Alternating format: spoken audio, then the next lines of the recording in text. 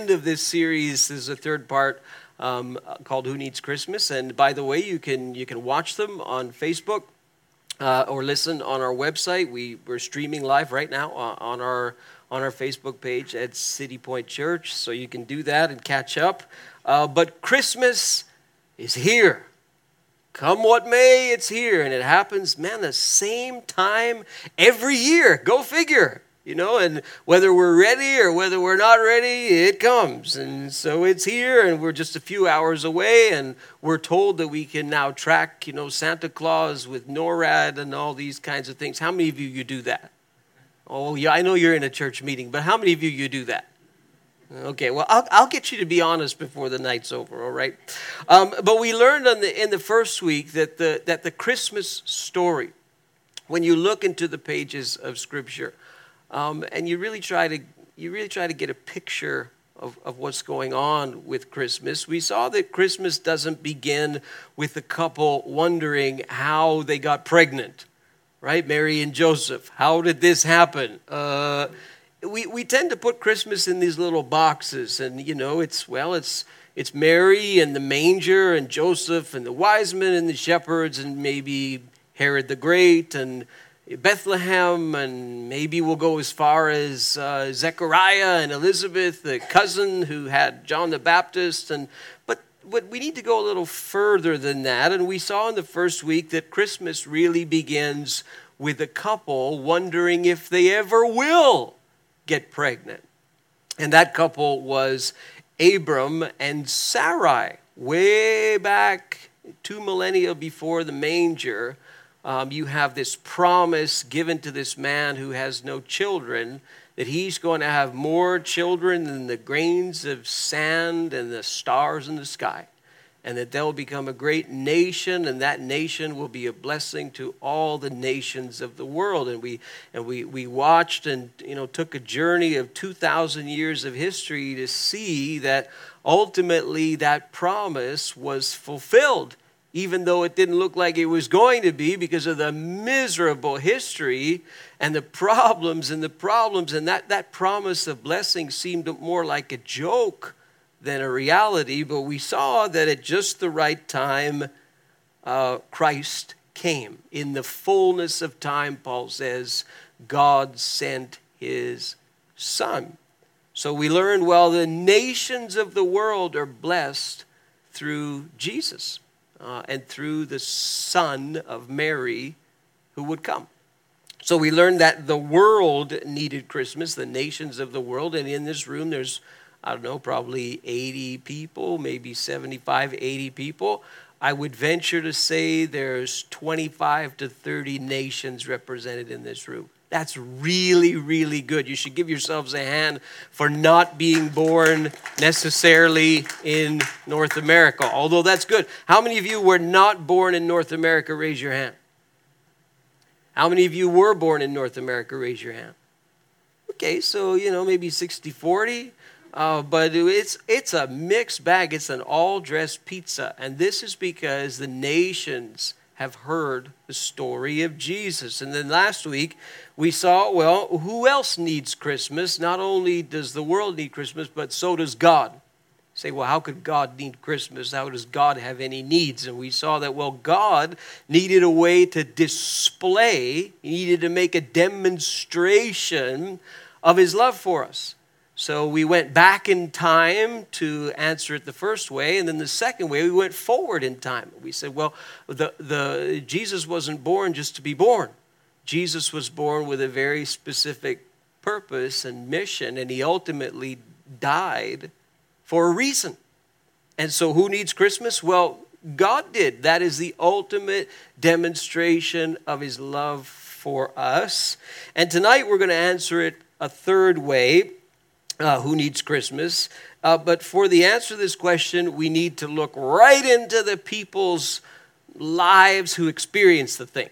Not necessarily forward in time or backward in time, but right there in the mind of these people in the first century Middle East. Okay, that's a long, long time ago. But I want you to see it through their vantage point. Now, I'm aware that there are those of you who are in the room and you're saying, Christmas stories really hard, tough pill for me to swallow. And maybe your whole picture and your whole perspective of the Bible is, well, it's a bunch of fairy tales, or maybe at best little things to teach us lessons about life. So I really have a hard time, trying to look at this with any sense of reality. Can I just ask you tonight to try to give the benefit of the doubt to the people who wrote the story? So we're going to be looking at it mostly from Matthew, and it's just really a few verses that we're going to be looking at. But I want you to try to imagine, even if it's hard for you, that what he's saying actually happened. Because I know for some people that's a huge, huge stretch. So I want you to give him the benefit of the doubt as you look at the Christmas story tonight, and I'll try and help you along the way.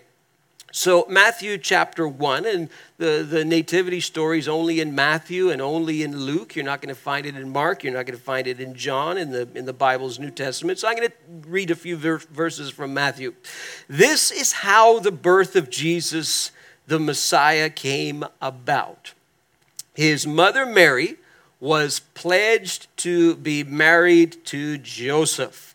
But before they came together, she was found to be pregnant through the Holy Spirit. All right, you with me so far? I know the Mary and Joseph betrothal part is easy. The pregnant by the Holy Spirit part is a stretch. But just stay with me, all right? Because Joseph, her husband, was faithful to the law, this would be the Jewish law, and he did not want to expose her to public disgrace, he had in mind to divorce her quietly. We'll pause there. Remember, you've got to put yourself back in the minds of these people. It's very, very clear that Matthew, the way that he's writing, he intends for the people who are reading to actually believe that this happened. It's clear that he's not writing it as if it's some fanciful sort of myth. He places it right in the real context of what happened, 2,000 years ago. In that time, in that place, you must understand that relationships, courtship, marriage, sex, all of this stuff is in a culture that's 2,000 years away, in a land that it's not North America. It's 2 millennia ago in the Middle East. Things were very, very different. It doesn't mean that there weren't relationships. It doesn't mean people weren't married. It doesn't mean they didn't have sex, okay? It's just the whole way that whole thing was set up was a very, very different thing. This was a 2-step thing. So we have a couple here who were told they're betrothed, and we told that there's a really inexplicable pregnancy. It's got a supernatural part to it. So what does all this mean? A Jewish betrothal and a marriage, back then, it's a 2-step process. All right? First of all, couples, it was arranged. So how many of you maybe you come from a cultural background where marriages tend to be arranged? Put your hand up. Not saying yours was arranged, but you come from that background. You know what that whole thing is like. There's more than one of you because I know the cultures and the nations, all right? So some of you come from a setting where maybe in the distant past or not so distant past, marriages were actually arranged. Now, most young people today, they don't want an arranged marriage.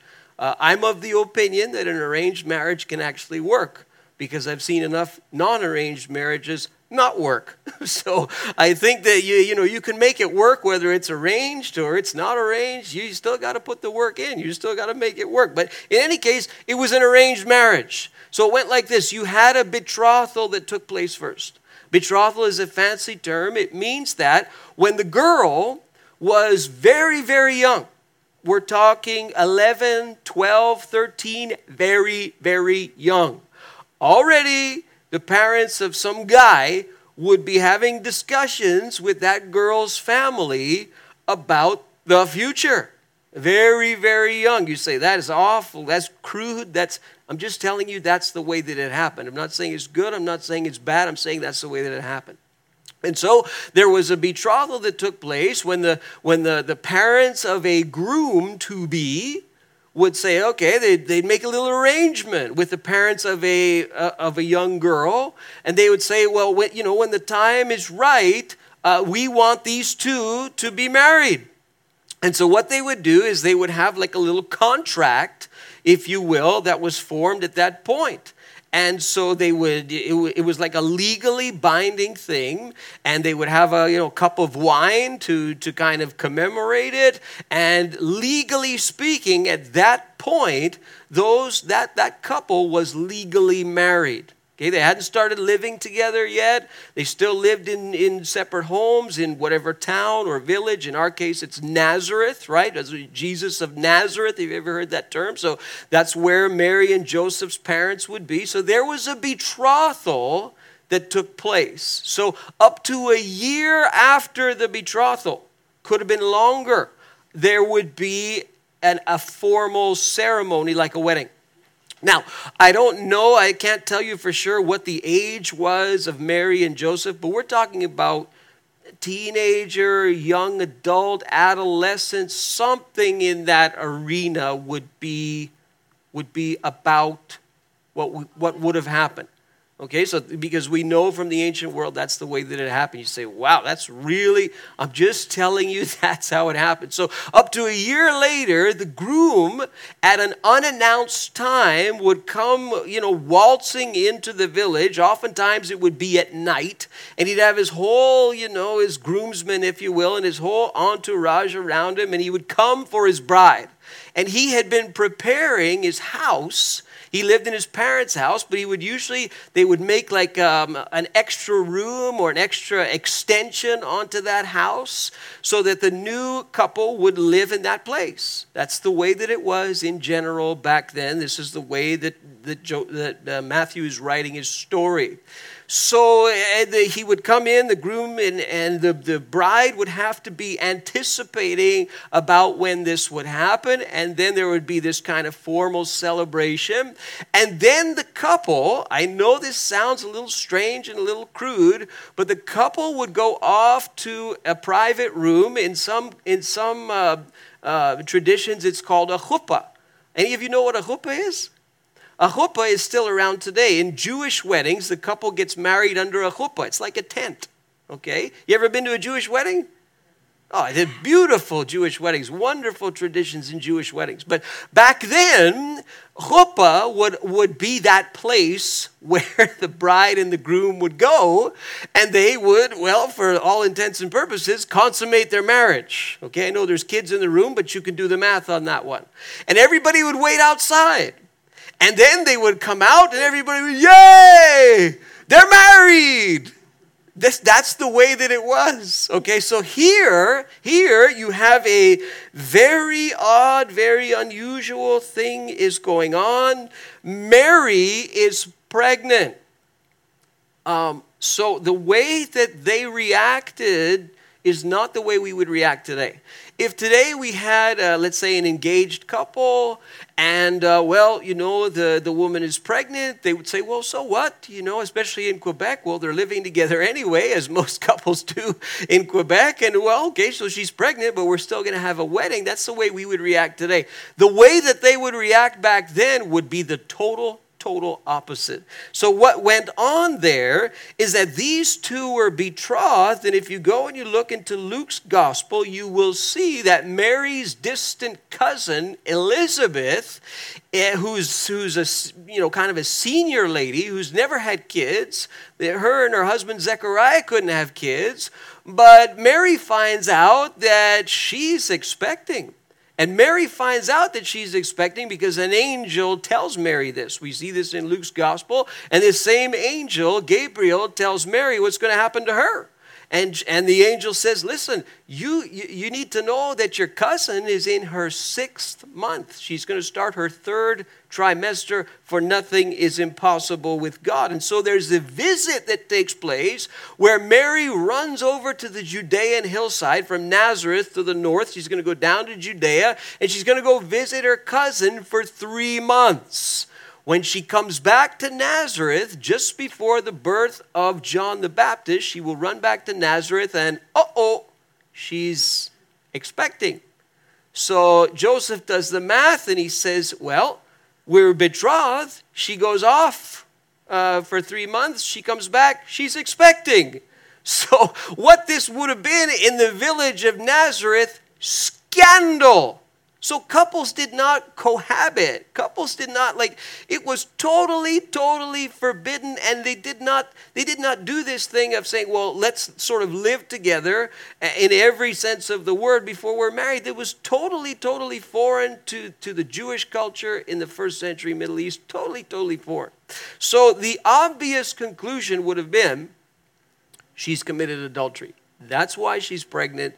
It's certainly not Joseph's baby, so she's committed adultery. So this is why we see the reaction from Joseph, and he's thinking to himself, he's a godly guy, but he does not want to subject his wife to public humiliation, or his wife, legally speaking at least, to public humiliation and to disgrace. So he thinks to himself, I'm going to go find a way, visit a priest, do something to divorce her quietly and go on my way, because she will be shamed. She's already being shamed. There's actually a good movie that you may want to watch, in the coming days. It's a bit old now, probably about 10 years old. It's called The Nativity Story.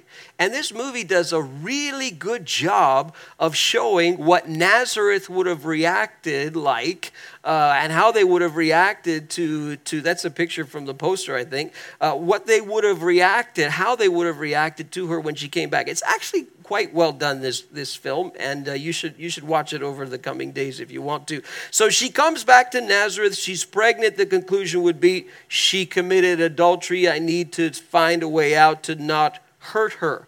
So you have a really dramatic, scandalous situation because you have an inexplicable pregnancy. So right away, you're looking at the Christmas stories. Okay, I got to deal with angels. I got to deal with, a senior couple that gets pregnant. They get pregnant the old-fashioned way, but certainly assisted by God somehow. And now I've got to deal with this virgin birth thing. So let me just try and help you, those of you who are in the room, and you say, it's just so hard for me to swallow this stuff. How can you be so silly as to believe in these kinds of things and miracles and these angels, and it's a fanciful tale. Okay, let me just help you with this. The Bible clearly and boldly presents a worldview that quite simply everything that we see and experience is not explained purely by everything that we see and experience. So the Bible does clearly support the idea that there is a supernatural. Clearly, right from the first verse of the thing. In the beginning, God created. So you see all over the place in the Bible, you see all kinds of things. You see the miraculous, you see the supernatural, you see all these things. This is because the Bible boldly says this, that everything that we experience in life, it cannot be explained purely by natural things. Maybe you're in this room and you're a pure naturalist. You say everything has a natural cause, it's a natural explanation, whatever. Okay, just let me explain to you, just to try and help you maybe widen your understanding a bit, the leading theory that you will learn in high school, college, university, the leading theory of cosmologists and astronomers, the leading theory of where all of this came from is out of nothing. Do you know that?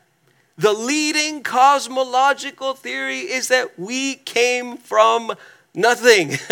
Out of nothing came something. Now, we try to say, well, how can that happen? And people try and say, well, there must be a way around that to have no divine intervention to start the whole thing. But this is the leading cosmological theory that you will learn regardless of religious view. This is the most accepted theory of origins. It all came from nothing billions of years ago in a moment that starts with two B words. Do you know those B words? The Big Bang. Okay, now you say, what are you doing talking about the Big Bang on Christmas Eve? What are you believe in the Big Bang? I didn't say that. All I'm saying to you is the number one accepted theory in academia, in astronomy, everywhere, in astrophysics, everywhere in cosmology, is that something came from nothing. And so many people, they say, well, maybe there's some sort of being that popped the thing into existence. So one person has said it this way: a big bang requires a big banger. Well, it kind of makes sense, doesn't it? I mean, there has to be, well, how can something come from nothing? Well, if something comes from nothing, maybe a miraculous pregnancy is possible. So if matter can originate from non-matter, maybe there's an immaterial source to the matter that was somehow popped into existence. So you need to understand how significant that is. So for many, many, many years, even up to the modern age, many people thought that the universe was an eternal thing. Even Carl Sagan said, the cosmos is all that was and all that is and ever will be. Now we believe that he was wrong. And we believe that the universe, that the cosmos had a beginning. That's a relatively new thought.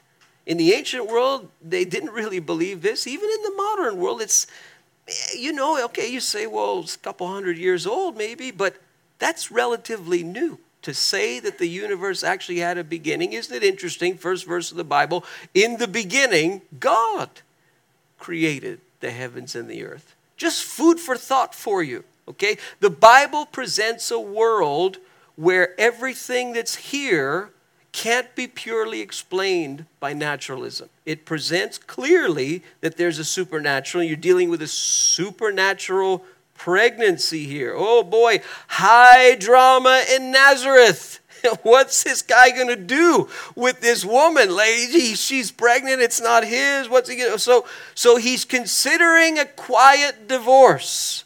And he doesn't want to hurt her. He doesn't want to shame her. So he's thinking about this. And the text continues, after he had considered this, an angel of the Lord, I know, but give the writer the benefit of the doubt just for these moments. An angel of the Lord appeared to him in a dream and said, Joseph, son of David, do not be afraid to take Mary home as your wife. Because what is conceived in her, it's from the Holy Spirit. It's a supernatural pregnancy that you are dealing with. There's no man.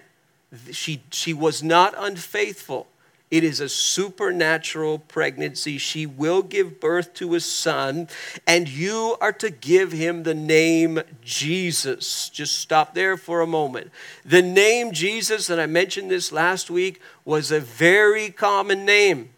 Often in church circles, we talk about the name of Jesus as if he was the only one who was named Jesus in the ancient world. That is totally not true. It was a very, very common name. But there is a significance to the name. Jesus is a kind of an anglicized transliteration of a Greek word, a Greek name, and that's Jesus. We say Jesus in our English Bibles. And the name Jesus is a translation of a Hebrew word that we also kind of anglicize. The anglicization is Joshua. Any Joshuas in the room here? We got a few Joshuas in the church. So Joshua is actually closer to the name of Jesus than the name of Jesus is. Just to wrap your head around that. So Joshua is a kind of a transliteration, an anglicization, if you will, of the word Yeshua, which is really that's Jesus' name. Now, why is that significant? Well, because Joshua in the Old Testament, if you go back there, you see that Joshua was a successor to Moses. Moses led the people out of Egypt, was to go into the promised land, and he didn't make it. Him and a whole generation died in the wilderness on their way to the promised land. Joshua takes the new generation into the promised land. He's a military man. He's a conqueror. He's to go into the land of Canaan and take the land of Canaan. So Joshua is to be the name of your boy, Joseph. This is very significant for Joseph to hear because they were waiting for a Joshua for a long time, the Jewish people. They were waiting for a Savior. They were waiting for a Messiah who would deliver them from oppression once and for all, who would gather their people who were scattered around the world back to the land of Israel, who would reign at the temple and so on. So she will give birth to a son. You are to give him the name Jesus or Joshua, because he will save his people from their sins. Oh, okay, this is really strange. If you're Joseph and you're listening to this, you're like, okay, I'm dealing with a pregnancy. This is, okay, but it's from the Holy Spirit. Okay. She will give birth to a son. Okay, maybe he's thinking that's better than a girl. Back then, maybe he would be thinking that. Sorry for all the girls in the room. You are to give him the name Joshua. Right away, he's thinking to himself, Joshua. This is a military name. Is this the Messiah? This would be maybe the question that's floating around in Joseph's mind as he's having this experience with this angel, the Mashiach. Is it him? Because, wow, you got a son of David, you've got a boy, you've got the name is important, because he will save his people. Yes, he's going to deliver from the Romans. I mean, we had to deal with the Egyptians, and when we got out of there, we went into Canaan, but we didn't do such a good job in Canaan, and we sort of half established ourselves, and then our nation fell into a civil war because of our own problems, and then we had to deal with the Assyrians, and then we had to deal with the Babylonians. And then we had to deal with the Greeks, and then we had to deal with the Seleucids, and then we had to deal with the Romans. So maybe he will save his people from their sins. Okay, angel. That's really not a felt need right now. Okay, we need deliverance from oppression. We need deliverance from Rome. Angel. Don't you know that we have a really good save yourself from sin system already?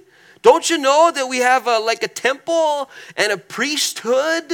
And, we have the most elaborate sacrificial system in the ancient world compared to everybody else? What do you mean, save from their sins? And the writer Matthew goes further and he says, all this took place to fulfill what the Lord had spoken through the prophet Isaiah 700 years before. Behold, the virgin will conceive and bear a son, and they shall call his name Emmanuel, which is from Isaiah 7:14, which means God with us, as we saw last week, Matthew chapter 1, verses 22 to 23. So Matthew is justifying this thing from a supposed prediction that took place. It was written 700 years before. Please understand, to us, the idea of a virgin birth, and virgin birth is, that technically what that term means, at least to Roman Catholics, is it also suggests the perpetual virginity of Mary, virgin birth. That's not, when you look into the pages of the New Testament, it's quite clear. You can see it in the following verses that Joseph took her home to be his wife, and he had no union with her until she gave birth to his son. And we can see in the Gospels that Mary and Joseph had other children. We even have some of their names there. So this idea of a perpetual, virginity of Mary, you can't really sustain this when you look into the Gospels. But this idea of a virgin birth, or we can say virginal conception. So she conceived, in a purely supernatural way. There's no man. How many of you know that men have this thing called an X chromosome and a Y chromosome? Did you know this from your biology? It's amazing. You don't have to know biology to have babies. But men, you have an X chromosome, a Y chromosome, and women, you have an X chromosome and an X chromosome. So you've only got the two of the same, but the male, he has an X and a Y. So you see, who determines the gender of the baby at conception? It's the male. It's not the female, because she's only got 2 X's. Did you know this? Back to your elementary school biology or your high school biology. So how is it possible that you got a boy in there when there's no chromosome for the boy? Like, how's that work? You need to understand that this virgin birth thing, although we sing about it in churches and it's a staple to our theology, and it's a very significant thing, the virgin birth, because what we have when we look at the nature of Jesus, when we look into the Bible, when we try to inspect what is the nature of Jesus, kind of what's he made of, who is he, what we see is that he's God and man at the same time, and that implies that he doesn't have any sin. He doesn't have the problem that you and I have. You and I have inherited a spiritual problem. We have a predisposition toward transgression. But Jesus didn't have that. And the virgin birth suggests that, but this was not an expectation at the time. The way that Matthew takes this verse from Isaiah 7:14 and applies it to this idea of this virgin birth is not how the people understood the interpretation of that passage. Why is that so significant? Well, because the way that the Jewish people would have reacted to this thing would have been, that's weird, like we didn't expect that at all. That's not in the Bible. That Matthew is playing with this verse, like this took people completely by surprise. It was not an expectation.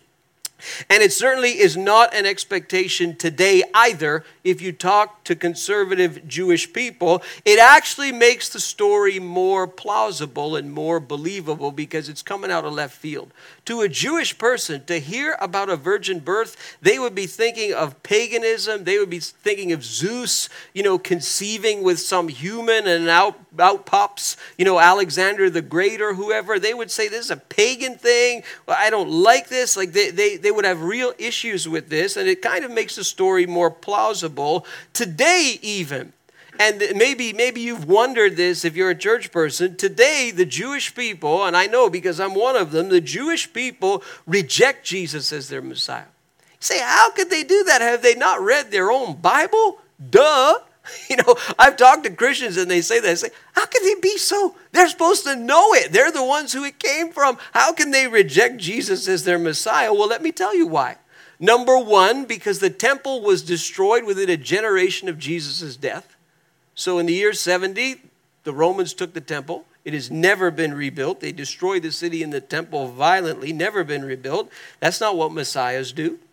He did not deliver them from Roman oppression, which was the expectation that they had. And he did not regather the people back to Israel, which was also the expectation that they had.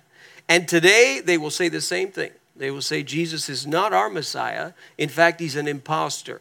Temple destroyed, people not regathered, Rome not conquered. Sorry, 3 strikes and you're out. That's what they say. So if you're Joseph, you go back to Joseph now. And if you're Joseph and you're hearing this and you're seeing this save their sins. So, the picture on the screen there from the movie, you will call his name Jesus because he will save his people from their sins. From their sins? Why is he saying from their sins? Why is it that even today, if we're being honest, most of us are not particularly moved by this? We're not really jumping up and down at this passage from their sins. It kind of comes and goes. And for Joseph, it would have raised certain questions because it suggests a number of things, right? They have this elaborate system. You go and you do the research as to all the other religious views that were in the general area, the general geographical area there. I'm telling you, the whole setup with the law and the temple and the sacrificial system was very, very advanced and very, very detailed. And compared to the other things that were going on in different religious views at the time, it was highly advanced. So why do they need, what is this save from their sins? This suggests that system that they had was somehow not good enough. It was somehow insufficient. But why is it that today we're not moved by this statement? If we're being honest, it kind of comes and goes. This is why. Because in our kind of understanding of Christianity, when we hear and we read this text, he will save his people from their sins. This is kind of what we hear. We hear, well, nobody's perfect, but God forgives. I'm not perfect, but God forgives. I sin, but thank God he forgives. He's a forgiving God. He's a loving God. If I go down to -10 on the sin scale, he can bring me right back up to 0. Thank God he forgives. Praise God, he forgives. God is good all the time. Thank God he forgives. Nobody's perfect, but God forgives. Can I just tell you that that is such a shallow understanding? That is such a narrow little understanding of what that passage means. And I think in the modern age, in the church today, particularly in the North American context, but even in many parts of the world, here's what we have done to Christianity, what we've done to the story of Christmas, and answering this question, who needs Christmas? We have, if we're being really honest, we have kind of adjusted Christianity. We've kind of metamorphosized it a little bit. We've kind of played with it a little bit, and we have transformed it into a religion that benefits us. So it's good for me to be a Christian. It will make my life better to be a Christian. And so it's beneficial, it improves my life to be a Christian. And we do this in generally 2 specific ways. In general, sometimes it's more, but in general it's 2 ways. I always balk a little when I hear Christians talk about materialism in Christmas, and they get all bent out of shape, and they say, look at this horrible materialism. This isn't the reason for Christmas. Jesus is the reason for the season, and all this other stuff that we say. I always am careful when I hear Christians say that, because some of them are so materialistic who say that. So materialistic. So God will give me material, God will give me wealth, God will benefit me in that way, and God will also give me health. He'll give me wealth and he'll give me health because it benefits me to be a Christian. And we have all kinds of books and media like you wouldn't believe that basically presents a Christianity that is for your personal, individual benefit, even in a material sense, even in what seems to be like, that's it. Listen, show me a God, show me a religion that's going to benefit me personally, materially, and maybe health-wise, and show me a God who's going to change my life. I'll tell you which one I'm going to take, the one that's going to change my life, not the one that's necessarily going to benefit me, perhaps make me more wealthy, perhaps make me more healthy. No, this Joshua that was born to Mary, this Joshua will save people from their sins. How many of you know that sin is a powerful thing? Ask an addict, and they will tell you that sin is powerful. Ask a person who's addicted to opiates, which is pandemic, certainly across the United States and in parts of Canada. Ask them if sin is powerful, and they'll say, oh, yes, it is. And there are many of you in this room, and you have things in your life that you cannot stop doing. You can't. You try, you buy self-help books, and there's nothing wrong with self-help books. They're great, no problem with self-help books. But oftentimes, more and more self-help books keep being written. Perhaps because they're not working the way we want them to work. And so we'll try some more. Because there's things in our life that we do that we say, it seems to have a power and an ability that circumvents me somehow. Ask the person who struggles with their temper. Ask the person who's proud and arrogant and lustful. Ask the person who's hooked on prescription drugs. Ask the person who's an alcoholic. Ask a person who can't stop looking at porn. Ask a person who says, I can't stop gambling. Ask a person who, and you will see that, wow, sin is powerful. And maybe some of you don't believe in sin. You say sin is the idea of right and wrong. What's right for you is wrong for me and all that stuff. You know what I say to the person who says I don't believe in sin? Let someone cheat on them, steal from them, lie to them, and maybe they'll start believing in sin. They might say, wow, I didn't like that. Why didn't I like that? Well, because there was something moral there that was crossed over. And it bothered you and it made you angry because it was wrong. And so we have a problem. The Bible is very bold in declaring this, that we have a problem with sin. This is our problem. Our problem isn't that we don't have enough money. Our problem isn't that we don't have enough health. Our problem is that we have a sin issue. And it is powerful. And something needs to stop it. What will stop it, we don't know. But it is the problem of humanity. It's a sin problem. This is what the Bible is trying to say. At the end, in just a few minutes when we conclude, we're going to give every one of you, hopefully, but at least 40 of you, we're going to give this little book called The Case for Christmas. And there's a little Christmas card in here from a dear friend of mine, and hopefully you'll enjoy this. But you'll see this idea in this book and even in this card. The real message of Christmas is that there is a Joshua powerful enough to save you from sin's power. Oh, is that exciting? If you understand how powerful sin is. If you're honest with yourself and you say, you know what? There's something inside of me that predisposes me to cross the line. Just ask parents who have young kids. What do you say? Don't cross this line. You cross this line, there's going to be consequences, my son, my daughter. You ever done that with your kids? You don't walk across this line. What do they do every single time? They cross the line. They cross the line, don't they? And no matter how loud you say it, you can scream it at the top of your... If you cross that line, I brought you into this world and I can take you out of this world. No matter what you say, you know what they do? Especially when you're not looking? Cross the line. Why? Because there's something on the inside that predisposes us to cross the line. And this is our problem. This is the problem, friends, with humanity. This is why we need Christmas. It's that there is someone powerful enough to save you from sin's power. And that's an internal thing.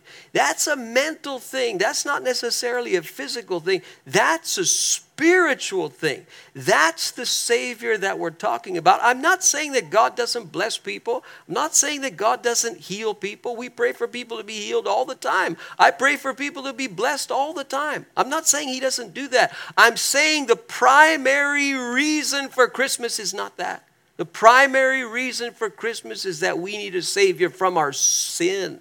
It's us who has that problem. It's humanity that has that problem, the problem of sin. Paul would put it this way, writing to the Romans. He would say the wages of sin is death. Wow. Just stop there for a second. So to put it in non-theological terms, sin always kills something. Maybe you've had it kill a relationship that you were in. Maybe you've had it kill your financial situation. Maybe you've had it kill trust. Maybe it's self-destructive, and that's how it's killing. But it always makes you pay. It always makes you pay. It's never a giver. It's a taker. The wages of sin is death, but the gift of God, here it is. Who needs Christmas? The gift of God is eternal life. My friends, He doesn't take you just back up to zero. He takes you from -10 to +10. He gives you the ability to walk free from the power of sin. Not necessarily even the consequences of it. Our prisons are filled with people who are living the consequences of their sin, yes? And many of those people have cried out to God for forgiveness, and yet they're still facing the consequences from their sin. It's not even the consequences that God takes away, although sometimes He can, but it's the power of sin, where you can live a life where you can say, not taking the bait. Temptation comes, nope, I'm not taking the bait. I'm not going to steal that money. I'm not going after that boy or that girl. I can walk free from booze and drugs and all these problems with that walking over the line. Now I have the ability to be free from sin. That, my friends, is why we need Christmas. But the gift of God is eternal life, where you can walk without the shackles and the power of sin over your life. And now you can be free. And this is why we need Christmas in Christ Jesus our Lord. So who needs Christmas? The world did. Who needs Christmas? God did. Who needs Christmas? We do. We do so badly. Anyone is a candidate who recognizes, hey, sin is powerful and it has got me. It has got me, and I need something that is more powerful than it. Something that will set me free from this thing or this way that I can't stop living, this thing that I can't stop doing, this thought that I can't stop thinking, whatever it is. I need something more powerful than any self-help book. You know what you need? You need Joshua. You need Joshua, who will save you from your sin.